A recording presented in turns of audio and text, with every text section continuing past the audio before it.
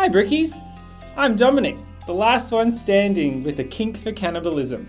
And I'm Kate, the resident phobia expert who also hears voices. And you're listening to Shit and Bricks, A podcast where we talk shit about stuff that scares us. ripping a few laughs and survival tips along the way.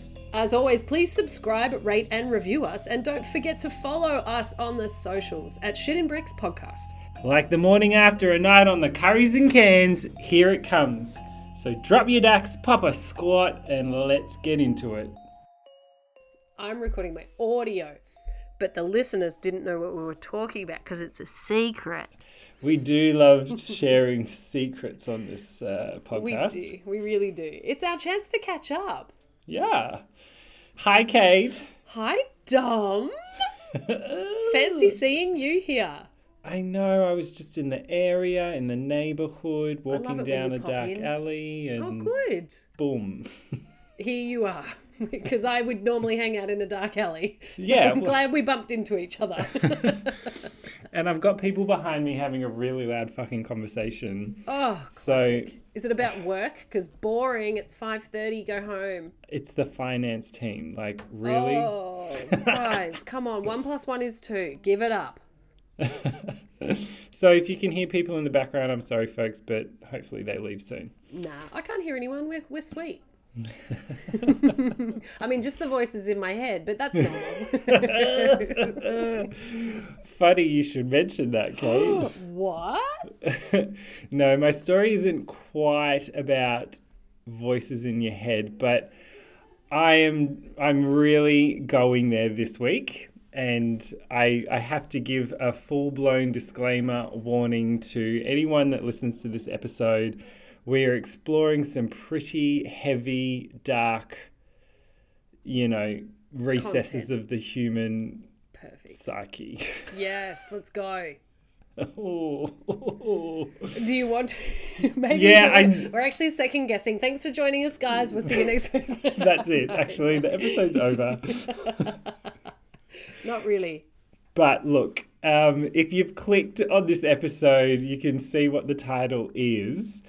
We are going to be doing, following on from my previous theme, where I love telling folks about the true stories that have inspired some of horror genre films of Kate and I's yesteryears.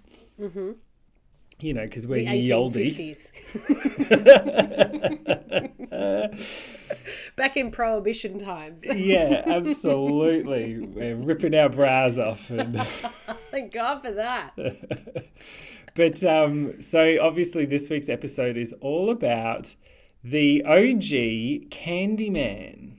Ooh, the Candyman can. Yes, or also known as the Pied Piper. But this story has inspired quite a lot of film. Willy Wonka. And yeah, actually, oh, really? You're not far off. But everyone probably has heard of or knows of the original Candyman film, which is grounded in a lot of cultural, historical fact and urban legends and sort of what was happening in a certain time in the States, and is definitely about African American culture and things like that. That is not actually a true story, but if you were to look up where at least the term Candyman came from, or what serial killer out there most connects to Candyman, this is the one. So okay, can I give you, I just need to say, I have no idea about this story. I genuinely don't. And I'm really excited, but I am coming to this episode with fresh ears of a listener who might not know what we're talking about. I genuinely do believe the only Candymen that I know are from Willy Wonka, and also that creepy one from Chitty Chitty Bang Bang. Twitchy face represent. But that's it. That's the only ones I know. So I am on board for this episode. I want to hear all about it. I know nothing about it. Let's go. Let's do it.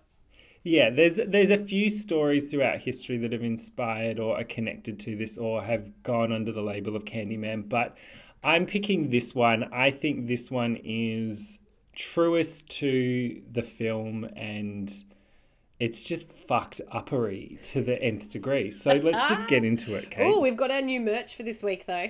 Fucked uppery to the nth degree. The nth degree. But I do just very much a disclaimer warning for folks. This is pretty dark. So anyway. Perfect. Let me introduce you to Dean Arnold Call. Hi, Dean. He was born December 24th, Christmas Eve, in 1939. Now, he was an American serial killer who abducted, raped, tortured, and murdered a minimum of 28 teenage boys and young men between 1970 and 1973 in Houston and Pasadena, Texas, my old stomping ground. Okay, so a couple of things jump out at me. You say 1970 to 1973. Mm-hmm. I thought when you said 28 victims, it might have been a longer time span than that. So we're talking 3 years, 28 victims. I'm sure somebody could do the mathematics on that. That is a lot of people in a short period of time. Yes, it is something else. Now, he was also aided by 2 teenage accomplices, David Owen Brooks and Elmer Wayne Henley. The crimes, which became known as the Houston mass murders, upon discovery, it was considered the worst example of serial murder in US history. Wow. Yes. I just did the quick math. That's 9.3333 victims per year. Oh. So that's nearly someone every month. Yeah. Wow. Unnecessary. Now, let's get into it. Let's start at the childhood because we all know what that's about. We always need to just uncover a little bit of that trauma. Yeah. Now, Dean was born in December 1939 in Fort Wayne, Indiana. He was the first child of Mary Emma Robinson and Arnold Edwin Call. Now, Call's father was very strict with his children, whereas his mother was markedly protective of both of her sons. Their marriage was marred by frequent quarrelling, and the couple divorced in 1946, 4 years after the birth of their younger son, Stanley.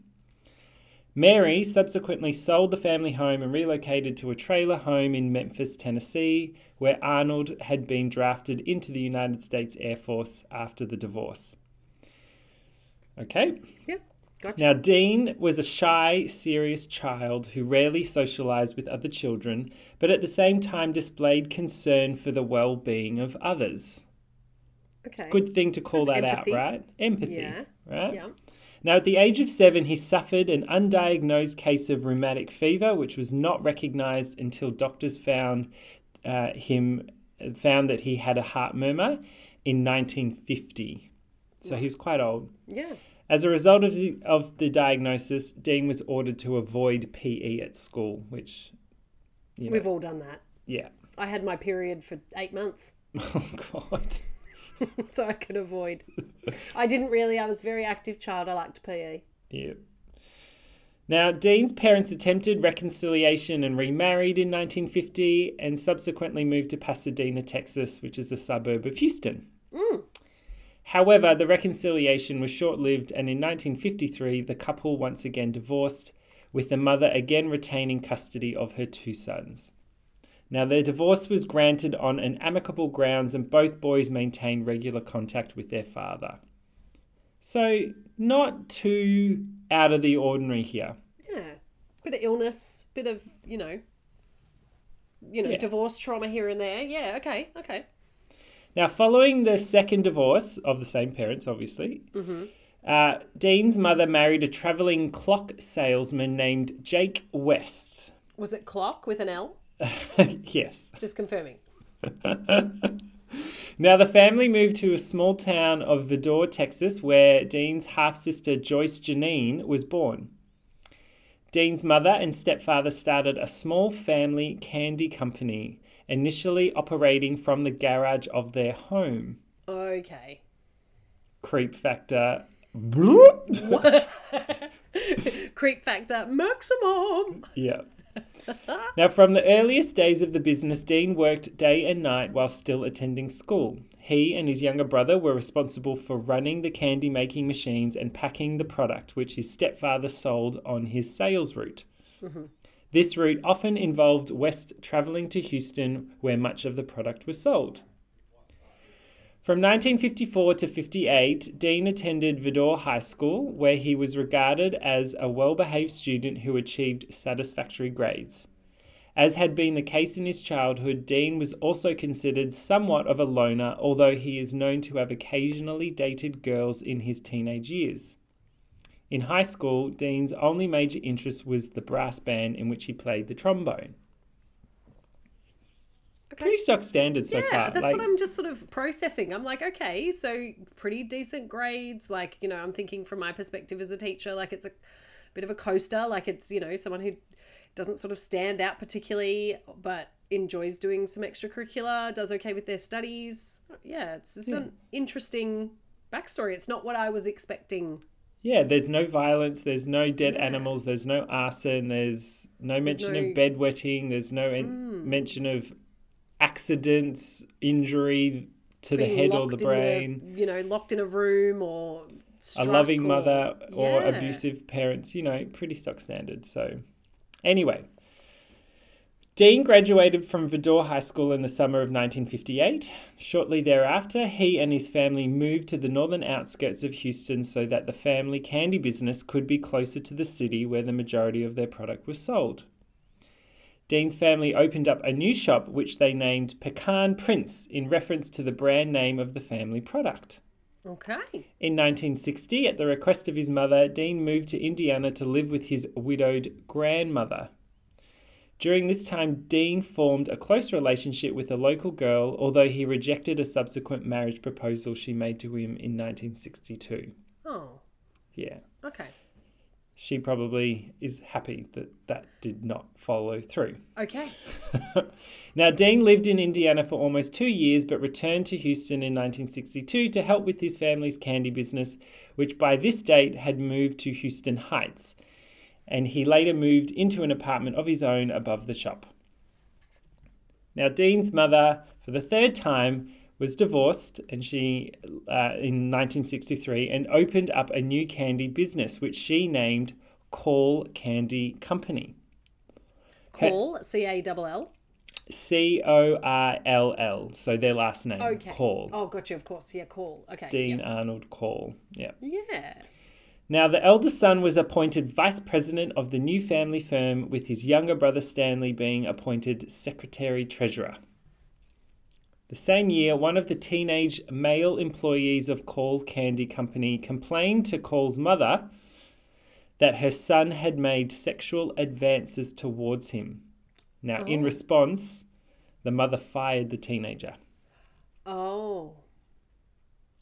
That's not okay. Not okay. We all know that. Now, Dean was drafted into the United States Army on August 10th, 1964, and assigned to Fort Polk, Louisiana for basic training. He was then later assigned to Fort Benning, Georgia, to train as a radio repairman before his permanent assignment to Fort Hood, Texas. Okay. According to official military records, Dean's period of service in the Army was unblemished. He was, however, reportedly hated military service.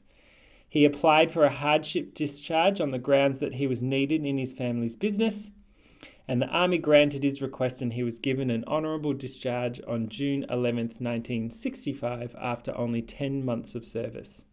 Right. So something's going on. Yeah, okay. Now, reportedly, Dean divulged to some of his closest acquaintances after his release from the Army that it was during this period of service that he had first realised that he was homosexual and had experienced his first homosexual encounters. Other acquaintances noted subtle changes in Dean's mannerisms when in the company of teenage males after he had completed his service and returned to Houston, which led them to believe he may have been homosexual. Okay. Just so people know, a bit of history, being homosexual at this time in the world was not a cool thing.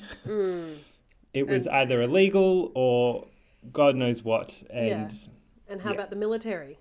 Exactly. I just want to make sure people loudly and clearly know that how difficult it could be to be who you were at that time and the repression that you must put yourself through can actually be really, really, really traumatic and whatever. Yeah. No excuses for what he is about to do, though. No, but I think it is important to note that. And I think that there's still work to do. So I think that it's, definitely worth noting. Now, the Call Candy Company, let's delve into this a little. Okay. Following his honourable discharge from the army, Dean returned to Houston Heights and resumed the position he held as vice president of the Call Candy Company. Dean's former stepfather had retained ownership of the family's former candy business, Pecan Prince, following his mother's divorce in 1963, and competition between the two firms was fierce. It's fierce, darling.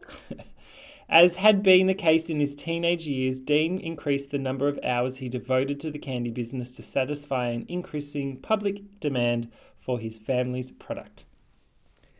In 1965, Call Candy Company relocated to 22nd Street, directly across the street from Helms Elementary School.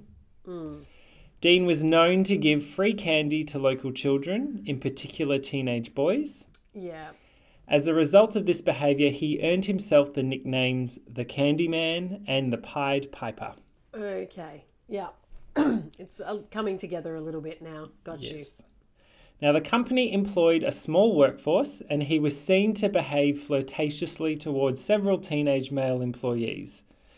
Dean is known to have installed a pool table at the rear of the candy factory where employees and local youth would congregate. Now he meets David Brooks. Now, Hi, David. Hi, David. Welcome to the pod. David.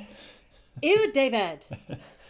In 1967, Dean befriended 12-year-old Dean Owen Brooks, then a bespectacled 6th grade student and one of the many children to whom he gave free candy. I really like the word bespectacled, just as a side note. I'm sorry. What a name. Bespectacled. A I like to youth. I like to think I was a bespectacled youth with all my freckles when I was young. I think you were. Is that it? Is it not spectacles? Or bespeckled, like speckles on your face? I would think it's the speckles, Okay, but it could be spectacles. Kate's going to do some research. You do continue. I'll do a quick juge. Okay. Now, Brooks initially became one of Dean's many youthful close companions, regularly socialising with Dean and various teenage boys who congregated at the rear of the candy factory. He also joined Dean on regular trips he took to South Texas beaches in the company of various youths, and later commented that Dean was the first adult male who did not mock his appearance. Oh. Sidebar. Yep. I've got a bespeckled. Sorry to interrupt you. Please. There is bespeckled, mark or cover with a large number of small spots or patches of colour. So it could be bespeckled. Then there's bespectacled, which is wearing glasses. So I was close, but it's bespeckled. I would think freckly. Do you know what, Kate? Thank you God. for the corrections corner, because it is bespectacled. Bespectacled, but And they're I both read words. it as bespeckled. Bespeckled. There's both. It's both. Ugh. So he has freckles and glasses. Yeah, let's just say he Sorry. did. Okay, back to the story. Now, whenever Brooks told Dean he needed cash, Dean gave him money, and the youth began to view Dean as a father figure. Now, upon Dean's urging, a sexual relationship gradually developed between the two. Mm-hmm. Beginning in 1969, Dean paid Brooks in cash or with gifts to allow him to perform fellatio on the youth. Okay.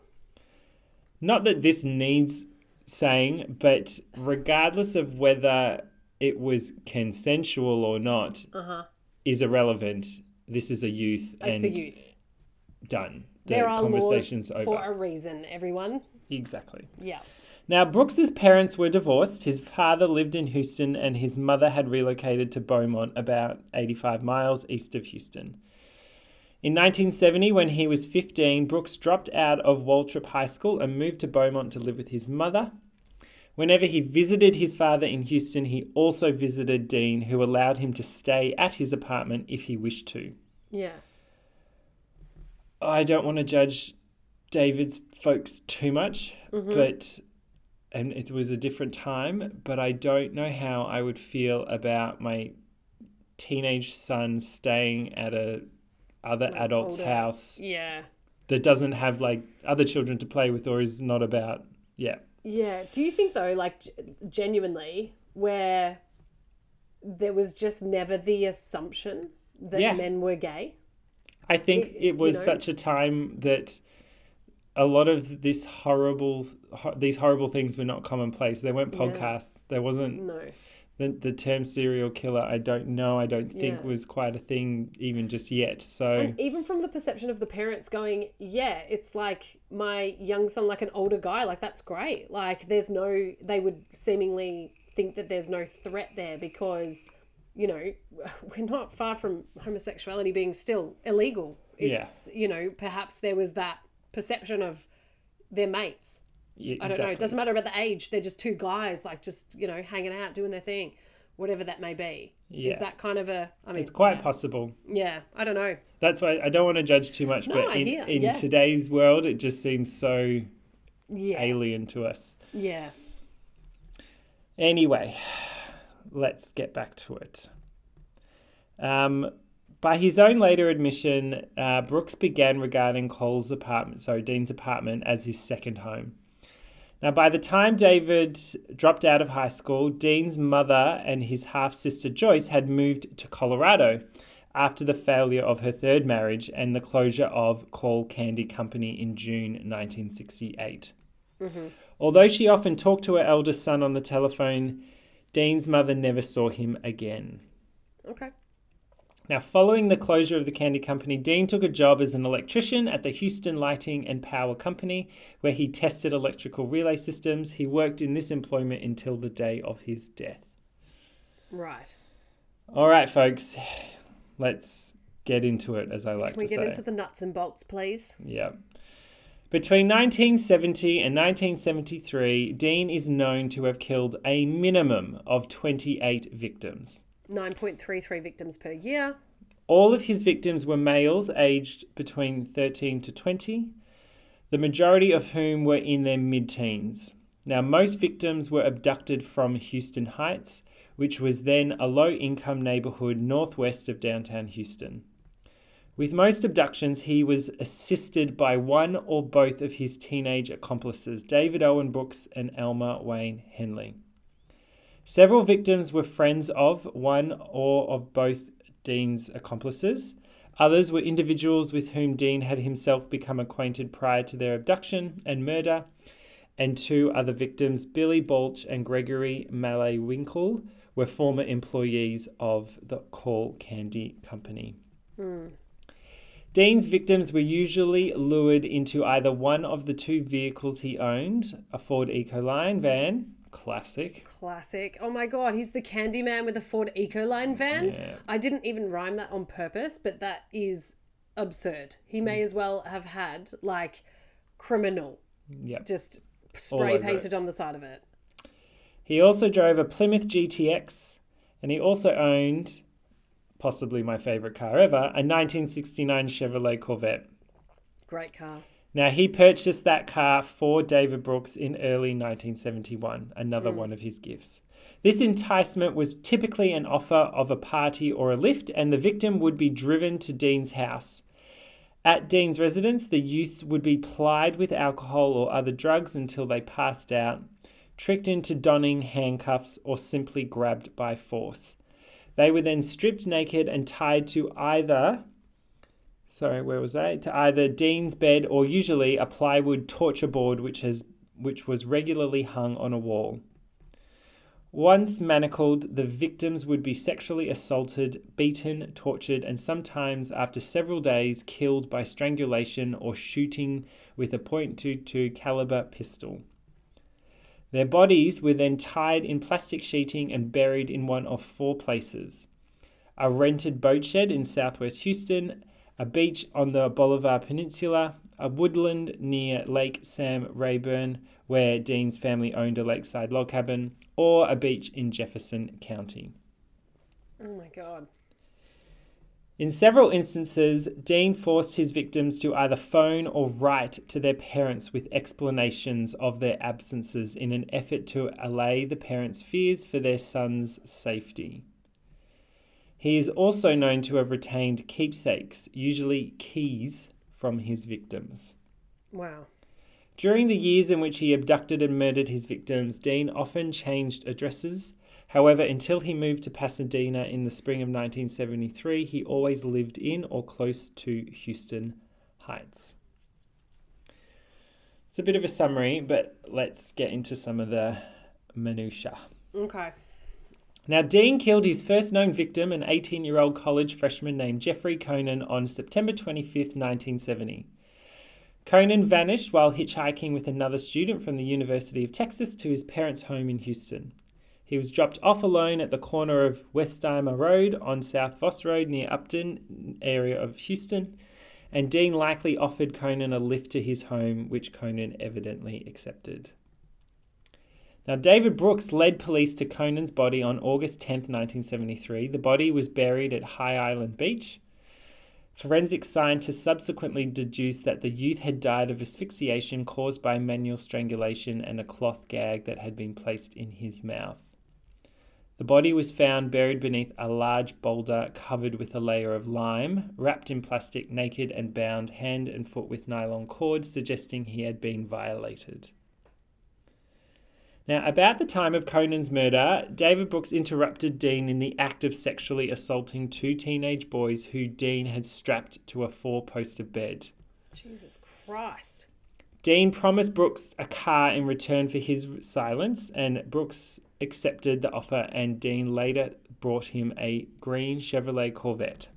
Can I ask too, so is Dean getting this cash all from the candy business and from his folks and being a Sparky? Is that where, like... Pretty much, that's I it. assume this is like he's just... Because he seems to have quite a bit of money to just promise all these cars and stuff to David Brooks and, you know, Elmer and these guys who are helping him to, like, do these horrendous things. And it's coming from the candy company and his folks? Yeah. That's... Oh, fucking hell. Okay. Yeah. Sorry, I just needed to clarify. It's all right. Now, Dean later told Brooks that he had killed the two youths and offered him $200, the equivalent of approximately $1,500 in today's money, for any boy he could lure to Dean's apartment. Oh. Now, on December 13th, 1970, Brooks lured two 14-year-old Spring Branch youths named James Glass and Danny Yates away from a religious rally held in Houston Heights to Dean's Yorktown apartment. Now, Glass was an acquaintance of Brooks who, at Brooks's behest, had previously visited Dean's address. Both youths were again tied to opposite sides of Dean's torture board and subsequently raped, strangled, and buried in a boat shed he had rented on November 17th. An electrical cord with alligator clips attached to each end was buried alongside Yates's body. 6 weeks after the double murder of Glass and Yates on January 30th, 71, Brooks and Dean encountered two teenage brothers, Donald and Jerry Waldrop, walking towards their parents' home. The Waldrop brothers had been driven to a friend's home by their father with plans to discuss forming a bowling league and had begun walking home after learning their friend was not at home.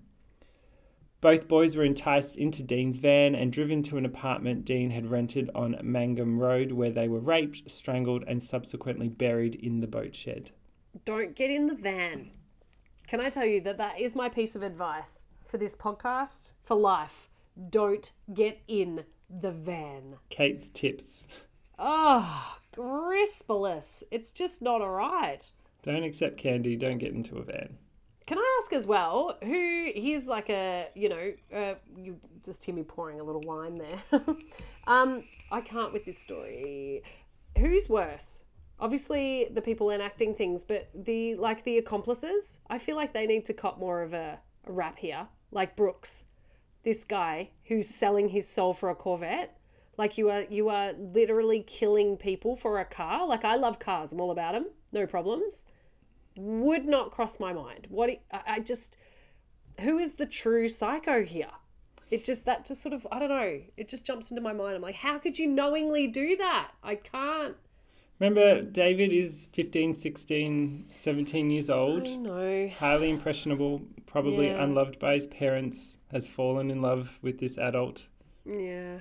Your first Okay. sexual experience, it's It's a again lot. not making. I No, think I I don't know. have the answer for it, but it I is. That's why this story is such an Yeah. interesting one. It is. It is. I just had to voice it. Yeah. I got to voice my feels. Exactly.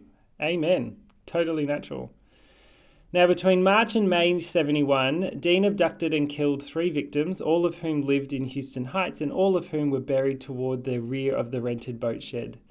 In each of these abductions, Brooks is known to have been a participant. One of these 3 victims, 15-year-old Randall Harvey, was last seen by his family on the afternoon of March 9th, cycling towards Oak Forest, where he worked part-time as a gas station attendant. Harvey was driven to Dean's Mangum Road apartment, where he was subsequently killed by a single gunshot to the head. The other 2 victims, 13-year-old David Hilgeist and 16-year-old Gregory Mallet Winkle, were abducted and killed together on the afternoon of May 29th, 1971. As had been the case with parents of other victims of Dean, both sets of parents launched a frantic search for their sons. One of the youths, who voluntarily offered to distribute posters the parents had printed offering a monetary reward for information leading to the boys' whereabouts, was 15-year-old Elmer Wayne Henley, a lifelong friend of Hilgeist. The youth pinned the reward posters around the Heights and attempted to reassure Hilgeist's parents that there might be an innocent explanation for the boys' absence. Yeah, but he knows there's not. On August 17th, 1971, Dean and Brooks encountered a 17-year-old acquaintance of Brooks named Reuben Watson. He was walking home from a movie theatre in Houston. Now, Brooks persuaded Haney, Reuben Watson Haney was his name, Brooks persuaded Haney to attend a party and an address at Dean's that Dean had moved to on San Felipe Street the previous month. Haney agreed and was taken to Dean's home, where he was subsequently strangled and buried in the boat shed. Oh, it doesn't end well. No. This is what I'm discovering. It doesn't end well. In September 71, Dean moved to another apartment in the Heights. Brooks later stated he had assisted Dean in the abduction and murder of 2 youths during the time Dean resided at this address, including one youth who was killed just before Wayne Henley came into the picture. So Elmer Wayne Henley had not come into the picture as of yet. Okay, so he's hanging up these posters, but he's not there just yet. Yeah. All right, just confirming that, because I was like, you can't just walk around and be like, oh, guys, this is totally innocent. Don't worry about it. I mean, I was Yeah. there last night and I actually know what happened to them, but I'm going to hang these posters anyway. All right, At the so moment, he's it's not just coming Dean and David. to- Okay, Elmer Gotcha. Wayne Henley was loosely connected to it as being a Sure. friend of one of the previous victims and helping Yeah. out the family. but he wasn't an accomplice yet. Not yet. Now, in his confession, David Brooks stated the youth killed immediately prior to Henley's involvement in the murders was abducted from Heights and kept alive for approximately 4 days before his murder. The identity of both of these 2 victims still remains unknown. So, who is this Elmer Wayne Henley? Now, in the winter... I mean, I don't know. Were you asking? I don't know. Okay, just checking. Kate. I don't know who it is. Who's Elmer? I don't know. Don't put me on the spot. I didn't study.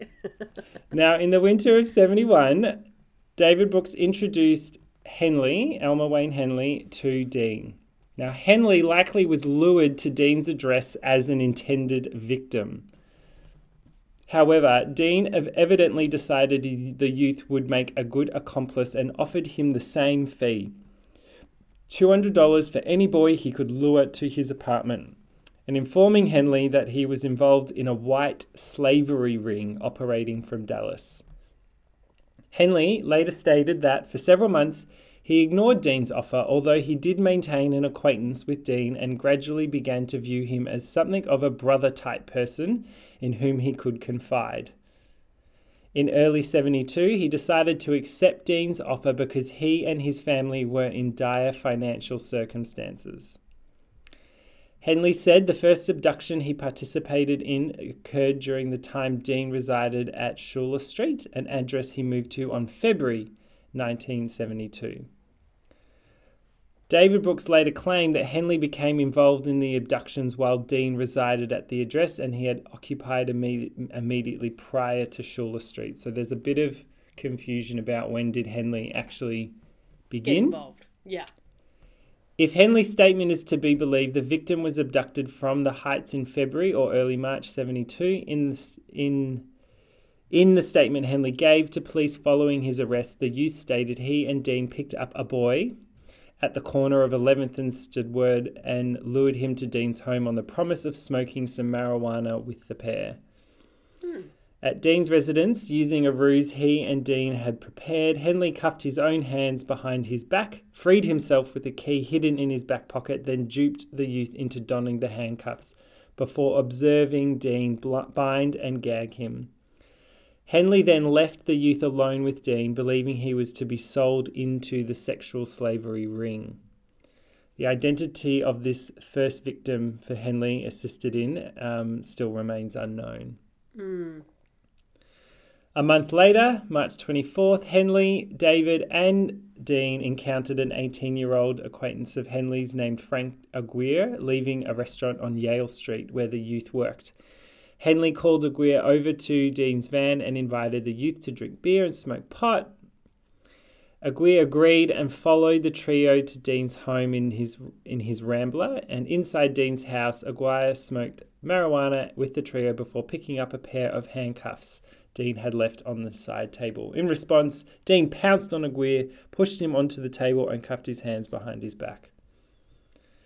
Henley later claimed that he had not known of Dean's true intentions towards Aguirre when he had persuaded his friend to accompany him, but in a 2010 interview, he claimed to have attempted to persuade Dean not to assault and kill Aguirre once Dean and Brooks had bound and gagged the youth. However, Dean refused, informing Henley that he had raped, tortured and killed the previous victim and he had assisted in abducting and that he intended to do the same with Aguirre. Henley subsequently assisted Dean and Brooks in Aguirre's burial at High Island Beach. So he went ahead with it. Ugh. I hate this so much. Yeah. Now, despite the revelations that Dean was, in reality, killing the boys he and Brooks had assisted in abducting, Henley nonetheless became an active participant in the abductions and murders. A month later, he assisted in another abduction of Mark Scott. Mark Scott was already well known to both Henley and Brooks. Brooks stated Henley was especially sadistic. So now we're getting into this person says this. Yeah, okay. Brooks said that Henley was especially sadistic in his participation in the murders committed at Schuler Street. And before Dean vacated the address on June 26, Henley assisted Dean and Brooks in the abduction and murder of two more youths named Billy and Johnny. Now, in Brooks's confession, he stated that both youths were tied to Cole's bed. It's just more of the same. Yeah, just the fucking... It's just not all right. Basically, yeah. It's not all right. There's more and more lists of boys just and... the victims and the fucking atrocities that were committed against them. Yeah, it's pretty intense, and even reading it right now, I almost just can't keep reading on how many of them there are because we're only about halfway through. Oh my God. Well, as we were saying at the start of the pod, like 28 victims in 3 years, that is a significant number of victims. Like if that's one, we work it out, like it's one almost every month. Yeah. And I'm certain that there were probably, maybe he took a month off.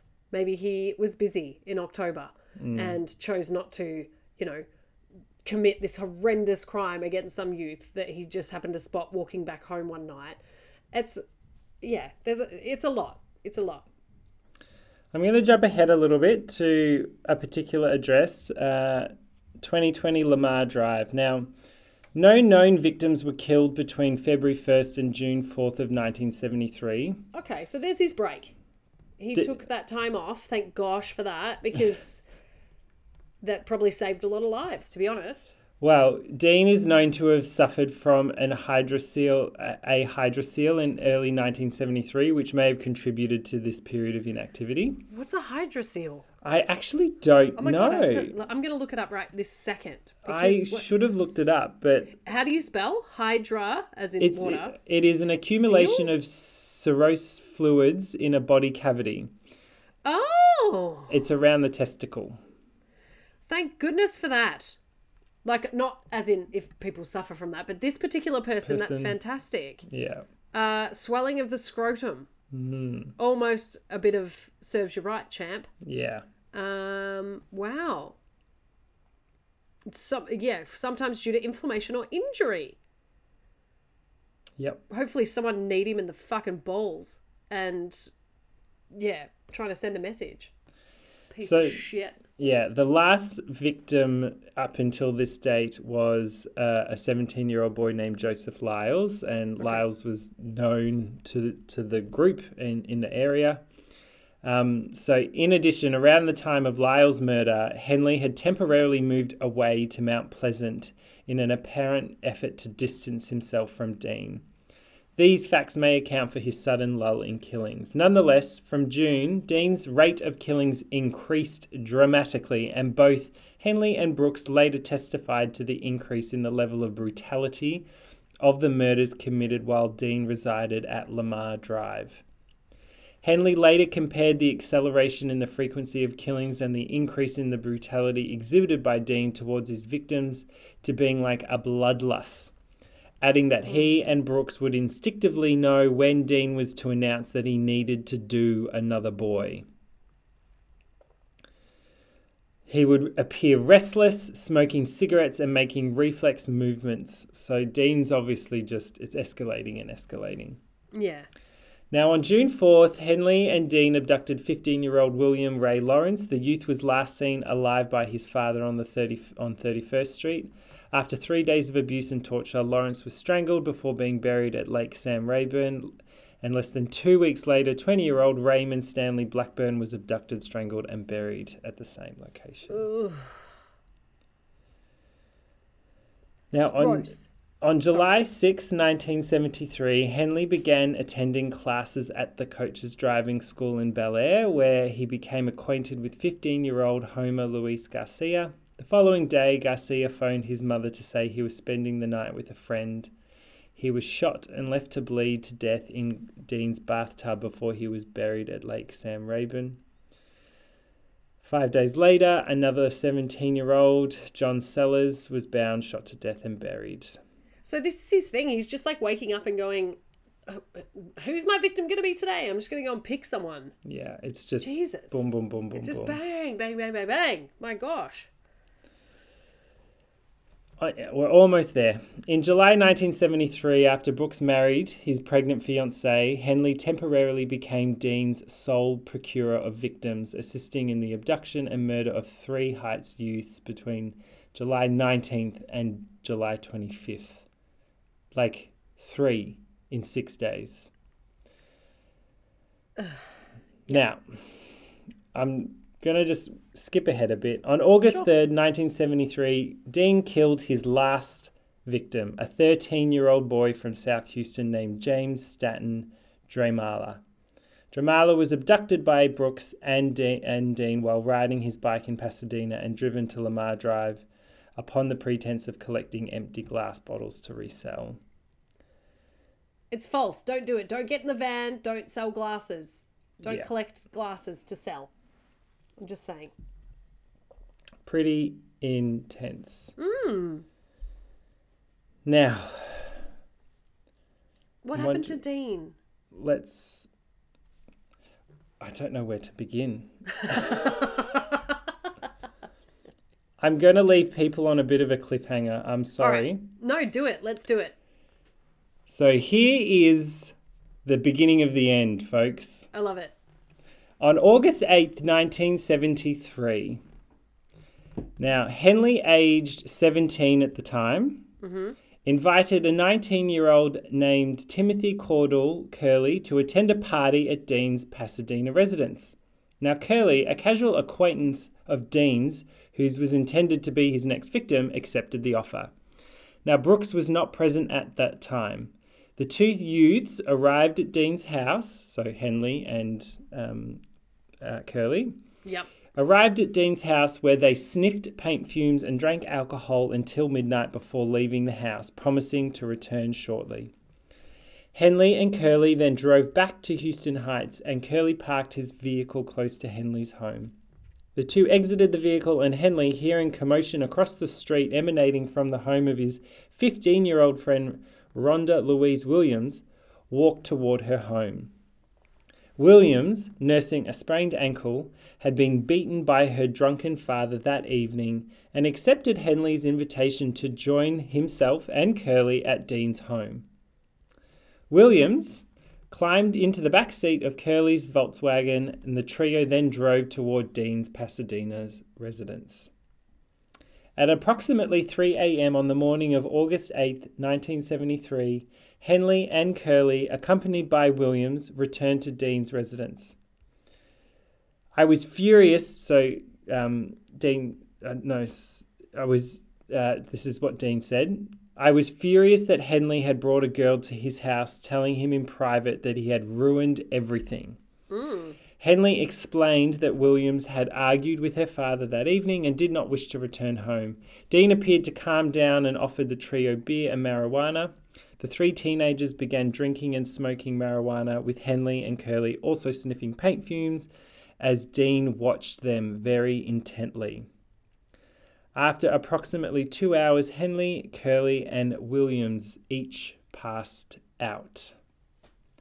And that, folks, is where I am going to leave this week's episode. And you will have to tune in next week, or not next week, the week after. The week after. To find what actually happens to Dean. And how all of this story... What about Rhonda? She's like the only girl, and he's got cross about that because he doesn't like no girls. Yeah, it's interesting to find out how this story all unfolds. Because, a lot of this, they'd never seen anything like this before. It just, nothing had ever happened like this before, really. Yeah. And it's quite interesting to learn about the dynamics between David, Elmer, and Dean. How do you feel about this? Like, you lived in Texas, in this place. What was it like? Obviously, completely different time, but what was living in Texas like for you?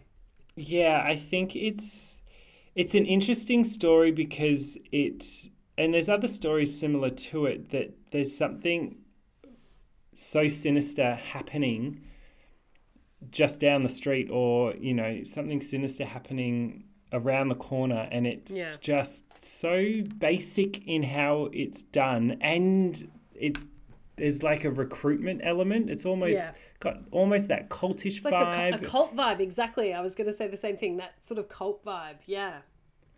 And it's quite scary to think, and living in somewhere like Houston, this suburban sort of sprawl of anything could happen. It's pretty horrible. But anyway, Kate, introduction to the Candyman. What do we think? I don't love it, obviously, for the content, but I am here for the story. I want to know what happens. I really hope something terrible happens to Dean. But we will see.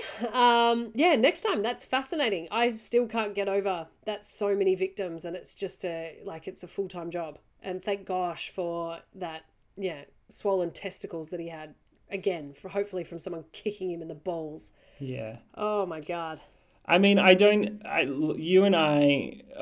especially, I do like true crime, and I like these sorts of stories, but I can tell you, even stories like this, I don't actually enjoy when it's just victim after victim after victim after victim. Like, it's just horrendous, but you have to pay respect to all the victims, and you also just the scale at which... But you have to, you've got to make it clear in terms of the scale. It's like any 3-act structure. You got to know the beginning in terms of that, trauma / that growing up, then figure out what the fuck happened. And now I want to know the 3rd act. I want to know what went on. I want to know the ending. the what happened on August 8th, 1973. So yeah, all right. Stick around. I tell you what, do you know what? Next week, I'm going to talk to you about something that can be traumatic in the sense of what would it be like to wake up during surgery. Ooh! Oh, God. So I would really love, Dom, you have to be there contractually, but our listeners, I would love for you to join. You've got no contract. Please sign up for our Patreon, though, and then you technically have some sort of something where we will give you some bonus content and have a great time. But join us next week. Thank you, Dominic, for telling your story today. I can't wait for the second part to find out what happens to Dean, that motherfucker. Yeah. Thanks for listening, Kate. Obviously. Again, contractually obliged, but also really enjoyed it. So thank you for sharing that. And I look forward to seeing you next week. All right, folks. See you later. Love you. Bye. Bye. That's a wrap. Big shout out to everyone for tuning in to Shit and Bricks. Don't forget to subscribe, rate, and review us. Plus, you can find extra little nuggets on our socials. Next week, we'll be back talking more shit, so do not forget to tune in. And remember to wipe, flush, and wash your hands. Goodbye. Goodbye.